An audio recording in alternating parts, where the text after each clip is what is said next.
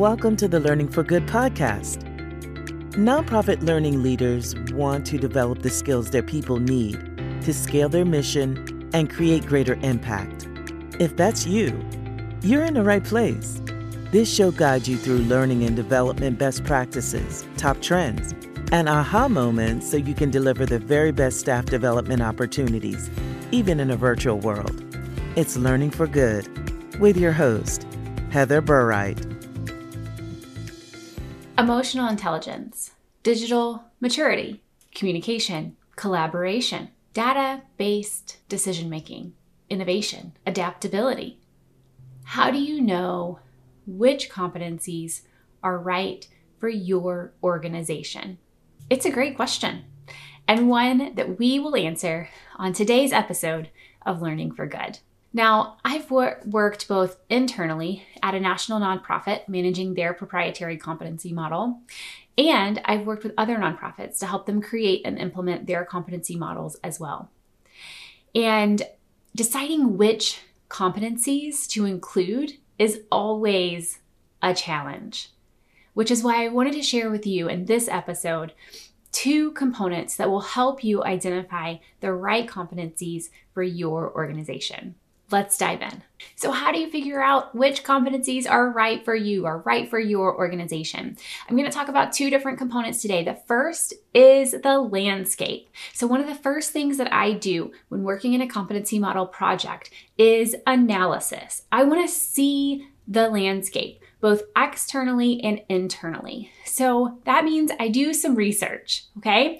So externally, I want to look at, what are the current trends? What's going out there in the world? I look into kind of the future of work to make sure that anything I come up with is forward looking. So where is the world headed? Where are organizations headed? And what are those competencies that are going to be most important in order to get us there?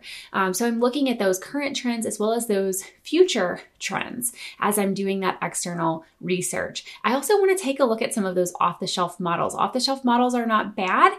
They're just not tailored to your organization. And so I want to take a look and see what's out there. What are they doing? What are they seeing as most relevant right now? And are there things that will apply to each particular organization?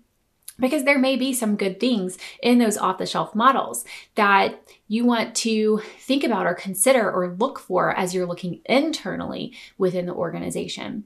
The other thing I want to do is I want to see what other organizations are doing, right? We want to see where other organizations are headed. So how have they used their model, or what is in their model and why? How did it get there? How are they using it? So that we can, again, apply some of those same lessons learned into your organization. So the first thing I do is a landscape analysis, and I look both externally, which is what I just talked about, as well as internally.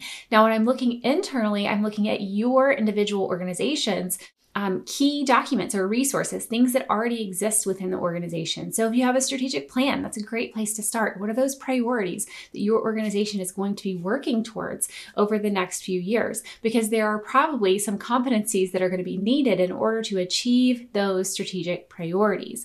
I also want to look at other key resources. Does your organization have core values that are documented? Because that's something that I can take a look at and see how that might impact those competencies that we choose for the competency model. Do you have job descriptions? Because that's a good place to see what are those key skills, what are the themes that we're seeing across different job postings, things that might be important or relevant to multiple people within an organization as opposed to one job specific task.